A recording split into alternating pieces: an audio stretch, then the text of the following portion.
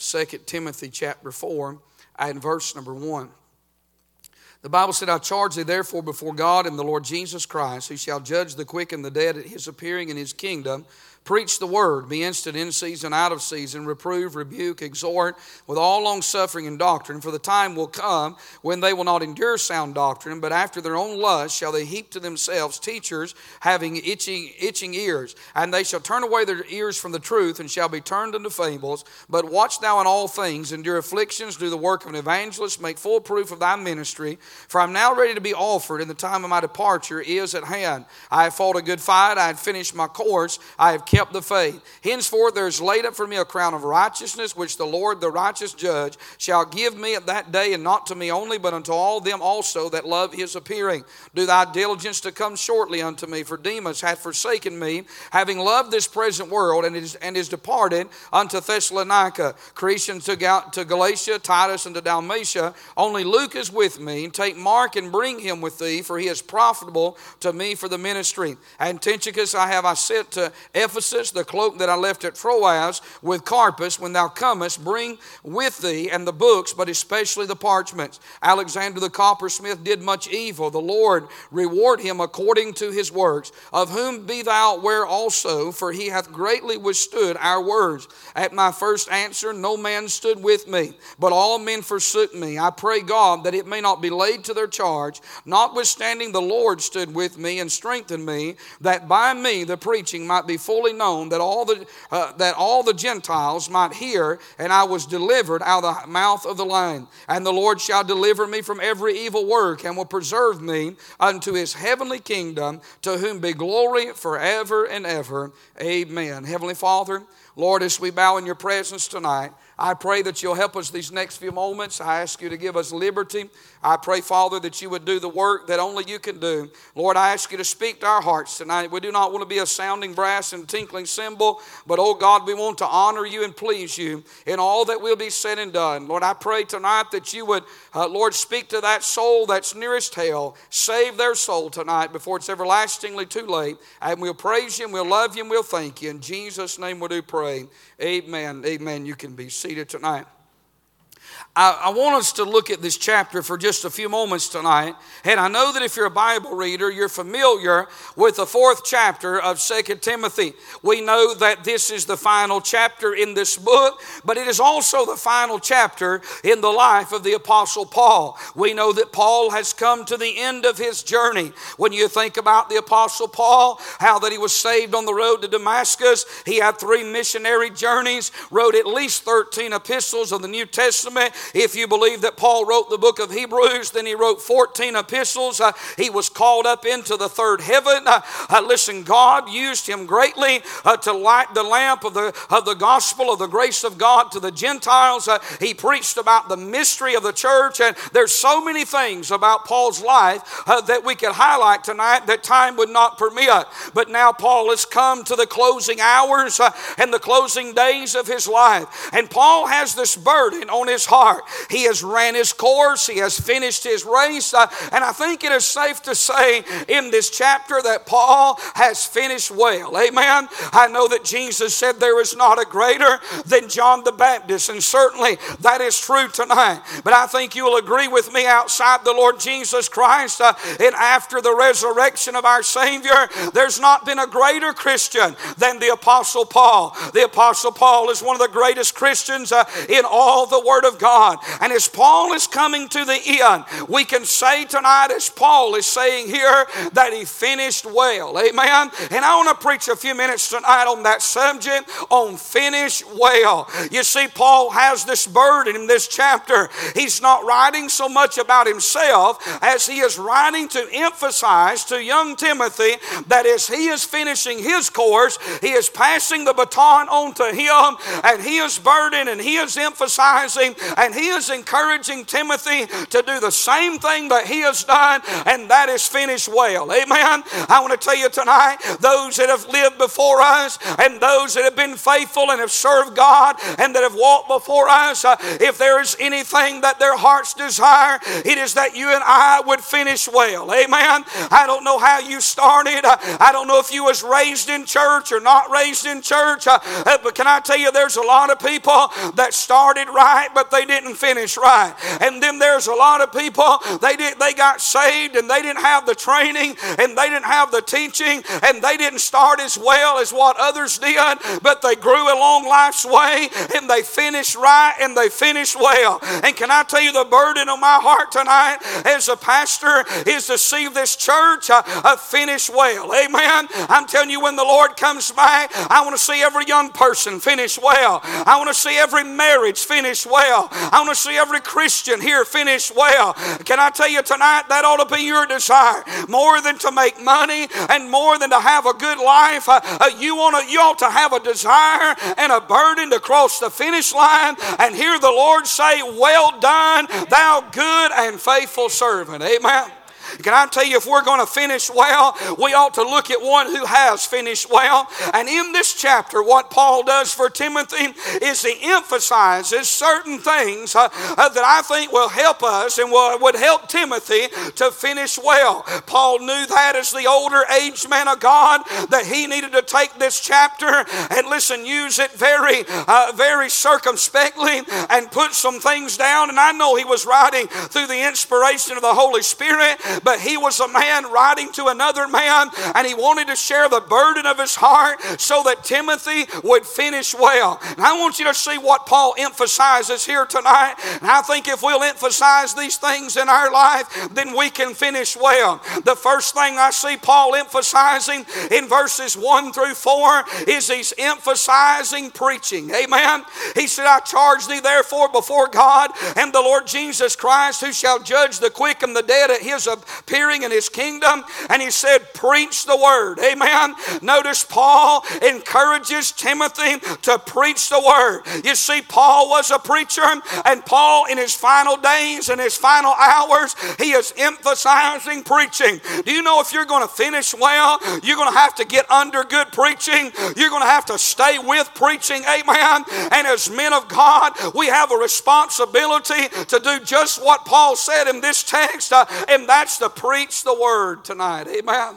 Paul talks about the accountability in verse number 1. He said, "I charge thee therefore before God and the Lord Jesus Christ." Notice this, "who shall judge the quick and the dead at his appearing in his kingdom." We as men of God have an accountability. When we get up to preach, there ought to be a sacredness. I don't think the pulpit ought to be a casual place. I don't think it ought to be a place that we take lightly. But when a man of God gets up to preach, he ought to stand as a dying man preaching to dying people. He ought to realize that the message that we're going to preach today, we'll have to give an account for in eternity. And can I tell you, it's pathetic and it's sad, and it's a sad commentary at what we've got standing behind the pulpits in a lot of our so-called churches today. If you want to know why our churches are in trouble, it's because long before the church went sour, the pulpits have went sour. And friend, we need some preaching that is bold and that is balanced and that is biblical, that honors God, that lifts up the Lord Jesus Christ, that preaches against sin, because we're going to have to give an account. And the Bible said to cry loud and spare not. Amen. There's the accountability. There's the action. Preach the word. Preachers, you ought to preach. We've got a mandate to preach the word. There's the attitude. He said reprove and rebuke and exhort. But notice what he said, with all long suffering and doctrine. You know, a man of God ought to preach against sin. Isn't that right? He ought to name sin. He ought to catalog sin. Not preach on it in general, but preach against it and call sin by name. That means preach against adultery and drunkenness, and preach against gambling, and preach against playing the lottery. Somebody say amen. Preach against not dressing right. Preach against all of these things that we're to preach against. And we ought to preach it from the Word of God. But we're to do it with long suffering. Amen. We're to consider ourselves lest we also also be tempted. We ought to have the proper attitude. And you've heard it said many times that people will long remember your spirit when they have forgotten your sermon. And it's so important that we do it with long sufferingness and with doctrine. And my friend, if whatever we preach, we're to preach it with the Word of God backing us up. The action, the attitude. Why is that so important, preacher? Because of the abandonment. Look at verse 3 and 4. For the time will come, and it has, when they'll not endure sound doctrine, but after their own lust shall they heap to themselves teachers, having itching ears, and they shall turn away, notice, their ears from the truth, and shall be turned unto fables. I'm going to tell you, the days of people filling our churches up just because they want to hear truth are far and few between. People want to be entertained, and that's no reflection on the singers tonight. I'm glad they're here. We invited them to come, and we're thankful that we're here, that they're here, but we know they're not entertainers. Can I get a witness on that? And they're not performers, and the preacher's not to get up and be. Listen, you know I like to laugh in church, and I think it do some people good to laugh every now and then. Isn't that right? I mean, some need to smile because they never smile. But I don't think the man of God ought to be a comedian. Somebody say amen. I don't think he ought to get up and waste God's time and people's time. Listen, we've been commissioned and we've come to preach the Bible and to hear what thus saith the Lord, not what I think or not what I believe, not my opinion, but what God wrote down in this book. Amen. And there we're living in a time when people want to be entertained. And if you got a Bible message and if you got an attitude and a spirit of worship, let's face it, some people are just not interested in that. But that's all right. We must keep on keeping on. Can I get a witness right there? You know what will help you grow as a Christian? Preaching will help you grow as a Christian. You know what will keep your marriage together? Preaching will keep your marriage together. I love singing and I love shouting, but I wouldn't give you a nickel for somebody that'll shout on singing and then they'll pout on preaching or they'll dry up on preaching. I'm telling you, friend, preaching ought to be the main course. It ought to be the main thing. I'm telling you, if you can say amen during singing, if you can raise your hand during singing, you ought to double it during preaching. Amen. And if you're a preacher, you ought to amen the truth if you're ever going to preach the truth. Hallelujah. I believe you reap what you sow, don't you? And if you sit there like a knot on the log, guess what? When it comes your turn to preach, you're going to reap what you sow. Isn't that right? Well, I'm telling you, I remember when I started preaching, the front rows were full of preachers, and we were all fired up, ready to preach, had the itch to preach. And listen, we would amen the preacher, we would back him up. But now, and I'm not being mean, I'm just being honest. You go to the average place nowadays, and preachers are sometimes the quietest people in the crowd. Hey, if you love preaching, say amen to it. If you love preaching, get with it, get behind it. Amen. I'm telling you, preaching will help you. It'll get in your heart. It'll strengthen your life. And Paul said in the last days, there's going to be an abandonment of preaching. People's going to turn away from it. But we've got to keep on preaching anyway. He emphasizes preaching. He emphasizes in verse number 5, priorities. He tells him about the priorities in the ministry, but really it's in all of our life. He talks about our effort, but watch thou in all things. Do you know tonight as a Christian, we have to be watchful. The Bible said, Jesus said, he said to watch and pray, lest you enter into temptation. The spirit indeed is willing, but the flesh, that's the problem tonight. The flesh is weak. And so we have to watch and pray. We have to watch in all things. I think we ought to be careful how we conduct ourselves. That's the problem with social media today. People just put anything on social media without thinking about the consequences of it, without praying about, now thinking about their testimony, their character. I want to say tonight, you've got to be watchful in all things. Amen. You've got to walk circumspectly, not as fools, but as wise, redeeming the time because the days are evil. He talks about it when he emphasizes these priorities. He talks about our effort. He talks about our endurance. Notice what he said. He said, endure endure afflictions. Now, when afflictions come, you just got to endure them. You can't feel sorry for yourself. You can't throw a pity party. You can't act like you're the only one going through something. We just got to endure. And God gives us the grace to endure. And then he talks about our evangelism. He said, do the work of an evangelist. I know that Paul is telling this to a preacher, and as men of God, we ought to preach and evangelize, but every Christian ought to be an evangelist. We ought to be out spreading the gospel and telling others about the Lord Jesus Christ and knocking on doors and just preaching the gospel in our community. We're to do the work of an evangelist.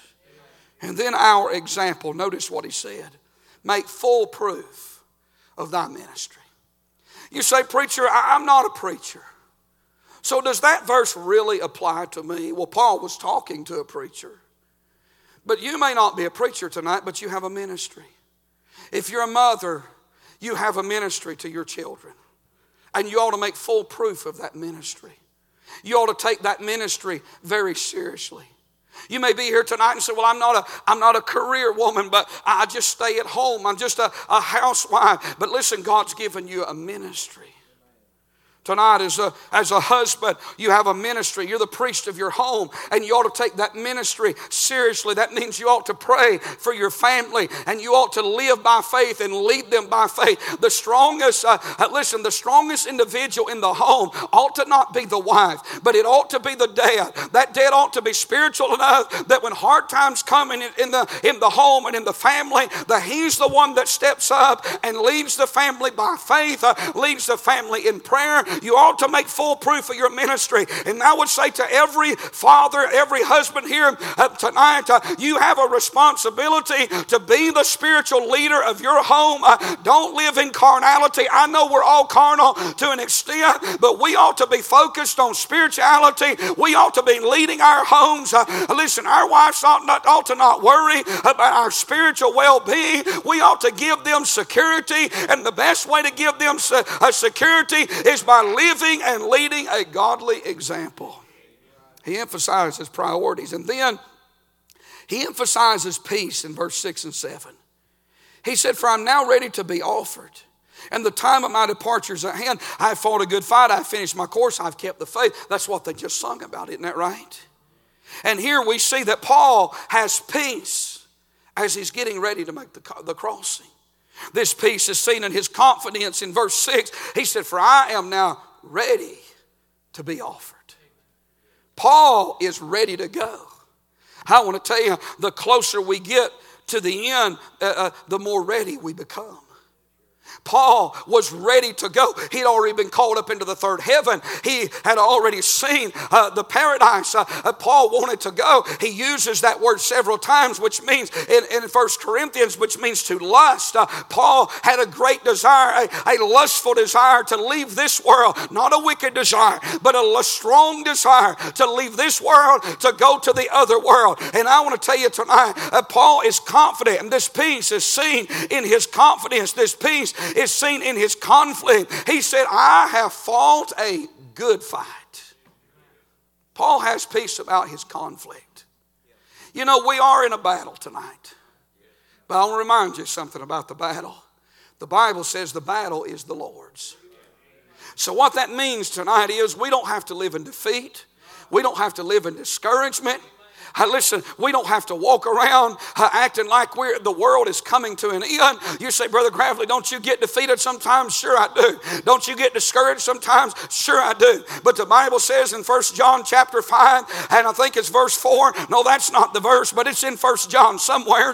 It says, greater is he that's in you than he that's in the world. And 1 John 5:4 says, and whatsoever is born of God overcometh the world. And this is the victory that overcometh the world, even our faith. Amen. I'm going to tell you what has bothered me in these last few days. I may get the virus and I may die tomorrow, but if I do, just tell everybody it was the will of God. Amen. I'm telling you, listen, it's disheartening sometimes when you look around and see Christians that live in constant fear. Amen. We don't have to live in fear. And sometimes people say, well, what are we going to do? We're going to do what we've always done. We're just going to trust God and we're just going to live on. Now that doesn't mean be be foolish. And that doesn't mean don't take precaution. But I want to tell you tonight, listen, we can have peace in the midst of trouble, because Jesus said, let not your heart be troubled. You believe in God, believe also in me. I want to tell you, I believe in Him as much tonight as I did 2 years ago or 5 years ago. He's still God tonight, and there is peace in the middle of this conflict that we're in. Amen. There's peace. His peace is seen in His completion. Notice what He said here. He said, I have finished my course. I want to say this tonight. It ought to be the desire of all of us to finish the course God has put you on. You preachers, don't look at another preacher and think that's your course. Amen. Don't look at somebody else's life and think that's your course. We all have a course in life to run.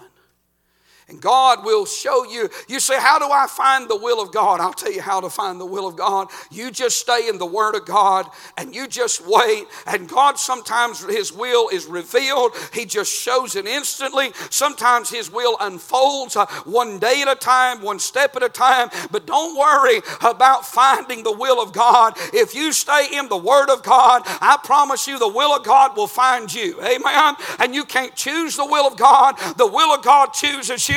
I'm not a Calvinist tonight, you know that, but I do believe that if you'll just make yourself available and if you'll just trust God, God is sovereign enough, God is providential enough, He's working in your life.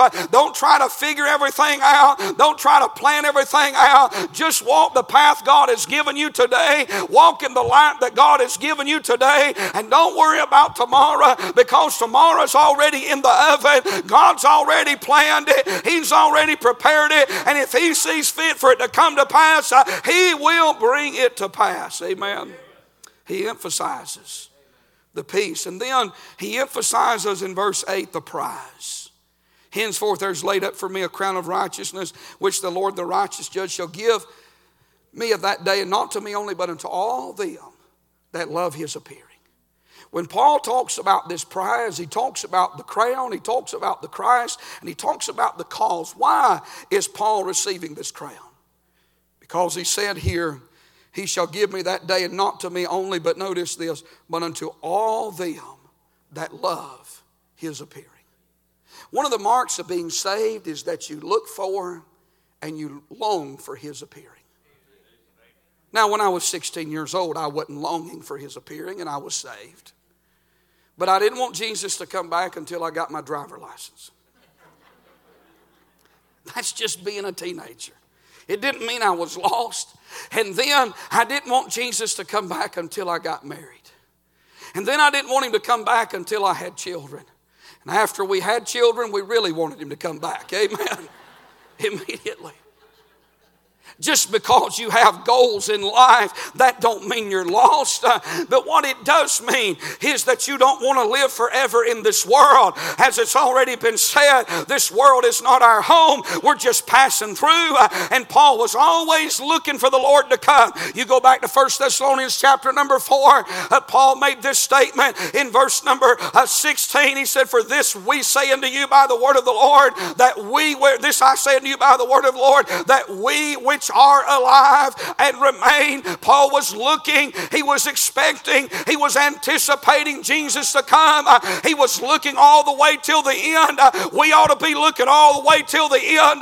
I'll tell you, if you'll be looking, it'll change the way you're living. Amen. I'm telling you, those who are looking will live different. Amen. And Paul said here, he emphasizes the prize. Timothy, finish well, because God, there's a payday someday. God is going to give you a prize. Amen. I want to tell you tonight, sin has no prize. Sin only has a price. Paul said here, he emphasizes the prize. In verse number 10 down through verse number 12, he emphasizes the people. Do thy diligence to come shortly unto me, for Demas hath forsaken me, having loved this present world, and is departed unto Thessalonica, Crescens to Galatia, Titus unto Dalmatia. Only Luke is with me. Take Mark and bring him with thee, for he is profitable to me for the ministry. And Tychicus have I sent to Ephesus. Paul, not just here, but even in verses following this, he does something in this chapter he doesn't do anywhere else. And I think he does it because he knows that I need to be a little more candid. I need to be a little more open with Timothy because I'm about to leave this world. So what he does is he talks about those who helped him in the ministry. Luke. He talks about, and there's others, he mentions in the latter verses of this chapter. He talks about those who hindered him in the ministry. Alexander even hated him in the ministry. He talks about those that fell out. And he does that, I think, because he wants Timothy to know if you serve God any length of time, whether you're a preacher or not, if you go to church any length of time, you're going to witness this. You're going to see this. You're going to see people who are they're going to be a blessing. They're going to be faithful. They're going to stay with, and they're going to serve God all the days of their life. And they're going to be a help to the ministry. They're going to be an asset. But then there's going to be people that they're going to change course. They're going to be like Demas. They're going to walk away from it all. They're going to forsake. They're going to leave. There's going to be some Alexander the coppersmith that's going to come, and they're going to try to cause trouble. There's always those in the ministry. He emphasizes people. But you know the thing about Paul? Paul was not living for people. Paul was living for God. You know, the next time you look at somebody, and it is discouraging, but next time you see somebody, or maybe it's somebody you know, maybe it's a family member, maybe it's a friend, maybe it's someone close to you, it could be a relative, it could be a member in this church, and you see them go astray, before you think, is it really worth it all? Remember, you're not serving God for them, you're serving God for Him, amen? I'm telling you, just look back in your life, look at the pit God dug you out of, look at where God brought you from. I'm telling you, if everybody you knew walked away, if everybody dropped their standards, if everybody quit, you would have to be honest and say, the Lord has never done you wrong. He has never left you behind. He has always been faithful. He has always been good. He is still worth serving. He is still worth living for tonight. He emphasizes the people. And then I like this in verse 13. Paul emphasizes pages. He talks about the books, but especially the parchments. Paul talks about a cloak, he talks about the books, and he talks about the parchment. The cloak was for his physical need. The books were for his mental needs. And then the parchments, the Word of God, was for his spiritual need. And I would say this to every preacher tonight. If Paul read books and his parchments, you ought to read books and the Word of God. Isn't that right? Don't be a lazy preacher and say, well, I just read my Bible, a Strong's Concordance, and a Noah Webster Dictionary. If that's all you got, God will make up the difference. But hey, listen, you ought to read. You ought to let other men teach you about the Bible. Don't be so prideful to think that you're going to learn it all by yourself. Read what other men have studied and be a student of the Bible and learn everything that you can from the Word of God. And listen, don't elevate books over the Bible. You ought to read this book first. You ought to live by this book, not by man's book, but you ought to read books. Amen. Paul read books, didn't he? But he said, especially if you don't bring anything else, please bring those parchments. Can I tell you this evening, there is no substitute for Bible reading. You know, you could come to me tonight and say, Pastor, I need some help. I need some encouragement. I need some counsel. And I believe in doing that. But I want to tell you something tonight. We could sit down for hours and talk, and there's nothing wrong with it. But if you don't pick your Bible up and read it, I'm not going to tell you anything to help you. I wonder about people, sometimes they get in church and they want to go see a psychologist. I've never seen it work. I'm just being honest with you. That doesn't mean it hasn't. But they want to go see a quote-unquote Christian counselor that they've got to pay money to every week and go to. And they go through 17 counseling sessions, and guess what? They're no better off. They're no better off. And then I've seen people go through the same things that they went through. They got on their knees. They got serious with God. They poured their soul out to God. They went and talked to the pastor, the pastor's wife. They took some counsel. You know what we're going to tell you? We're going to tell you what this book says. and we're going to pray with you.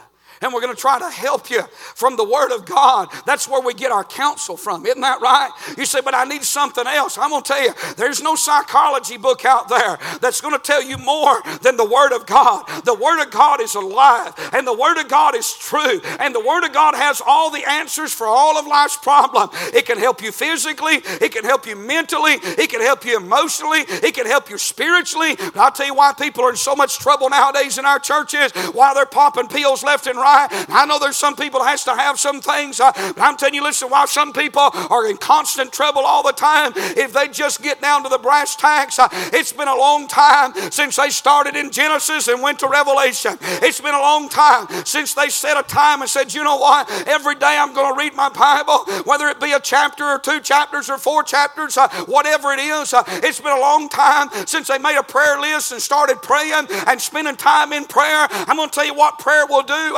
It will release a lot of emotions in your life. You know, God gave us tears, didn't He? And when you pray and you weep, you know what it does?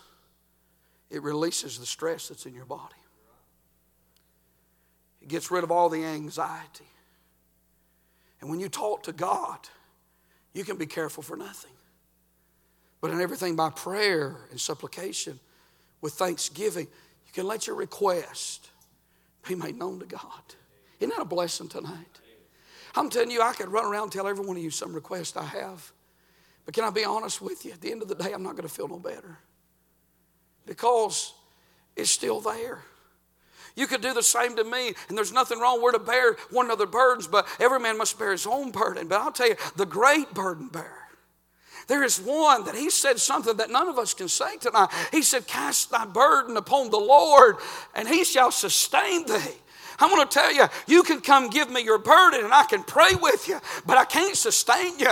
All I can do is pray with you, and that's wonderful. I can bring my burden to you, and you can take that burden, you can help me bear it, but you can't sustain me. But there is one tonight, thank God, that we can all take our burden and we don't have to shoulder it no longer. I can help you shoulder that burden. You can share those burdens. But thank God, when you go to Him, you know what you can do? You can shed that burden. You can just cast that burden on the Lord. He'll take that burden away from you. He'll take that burden away from me. He will sustain us. Hallelujah. I want to tell you tonight, there's no substitute for Bible time and prayer time tonight. I encourage you, make sure that you have a personal time with God. And then let me say this. He emphasizes persecution. He talks about Alexander the coppersmith, who did much evil. He said, the Lord, Paul has the right attitude. Vengeance is mine, saith the Lord. The Lord reward him according to his works. But look at verse 15. He says, of whom be thou ware also. Sometimes a preacher has to warn people about other people.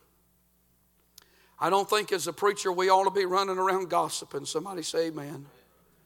We ought to be slandering and talking about everybody that's come through the church and left the church.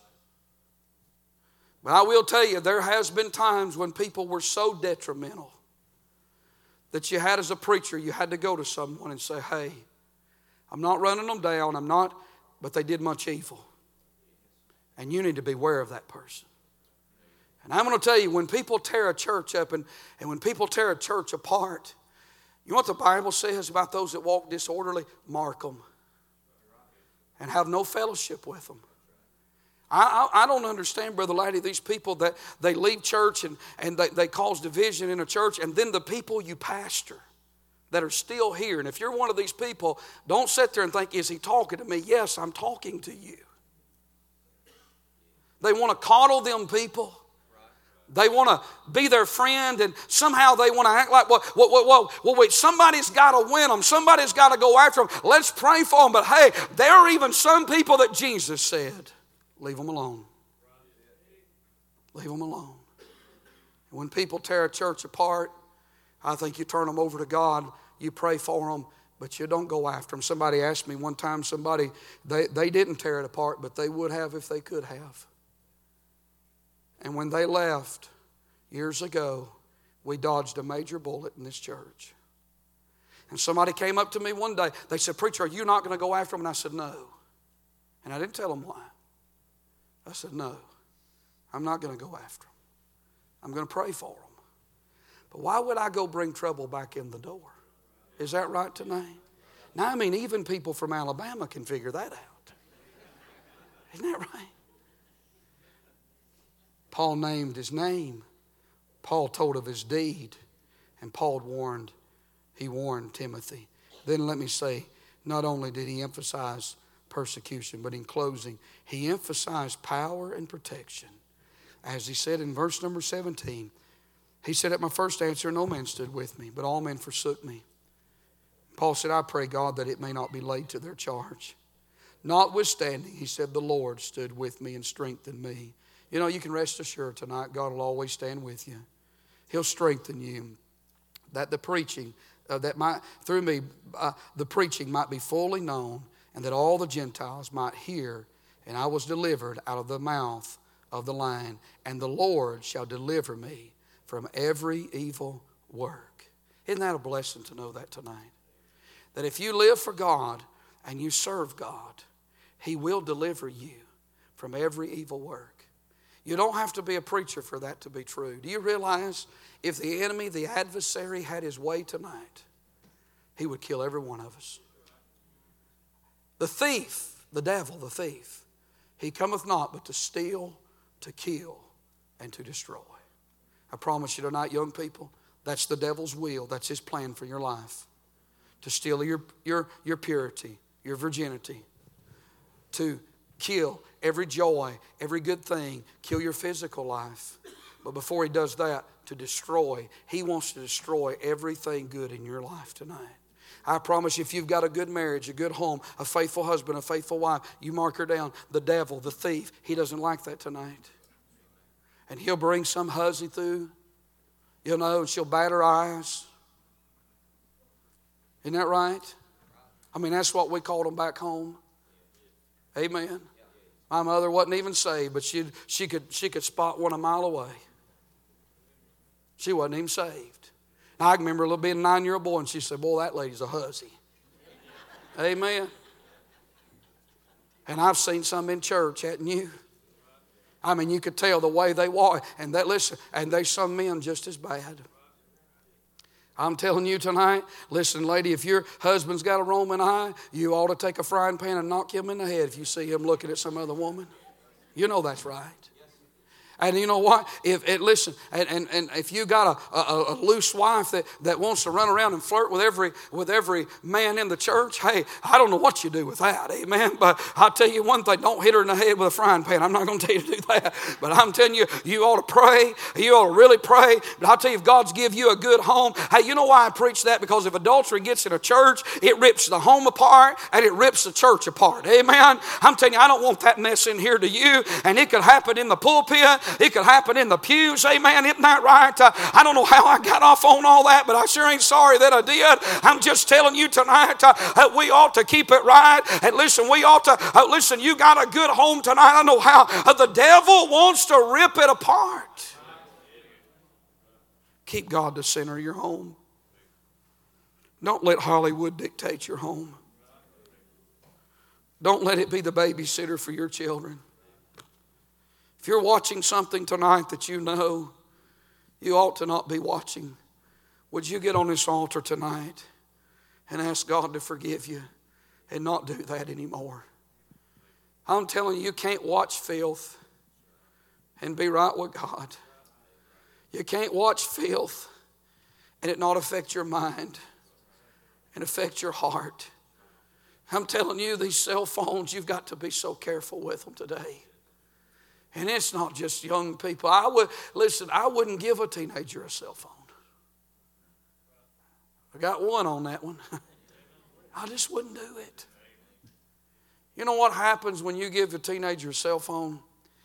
It's like putting a poisonous snake in their hand and just praying they don't get bit, Brother Laddie. I'm not fussing on you tonight. You do what you want to do, but I'm just telling you. You'll know it as well as I do if you've got one. And I got a smartphone tonight, just like everybody. But I'm going to tell you something. We used to just preach against TV. But I mean, there's so much sin on a phone now. You don't have to go hide in a room somewhere anymore on a computer screen or anything else. I'm telling you, it takes God protecting us tonight. You got to be careful about those things, don't you? And it may not be you. It may be everybody else connected. I want to say tonight as we stand, you want to finish right? Then you got to do like the Apostle Paul, emphasize the right things in your life. If you want to finish right, let me ask you this question tonight before we sing. What are you emphasizing in your life tonight? What am I emphasizing? What am I putting the most emphasis on? What's most important to me tonight? What is it that rules my life? Is it this book? Is it prayer? I know you have to live a job, but from day to day, where's the emphasis at in your life? How much do you think about God on a day-to-day basis?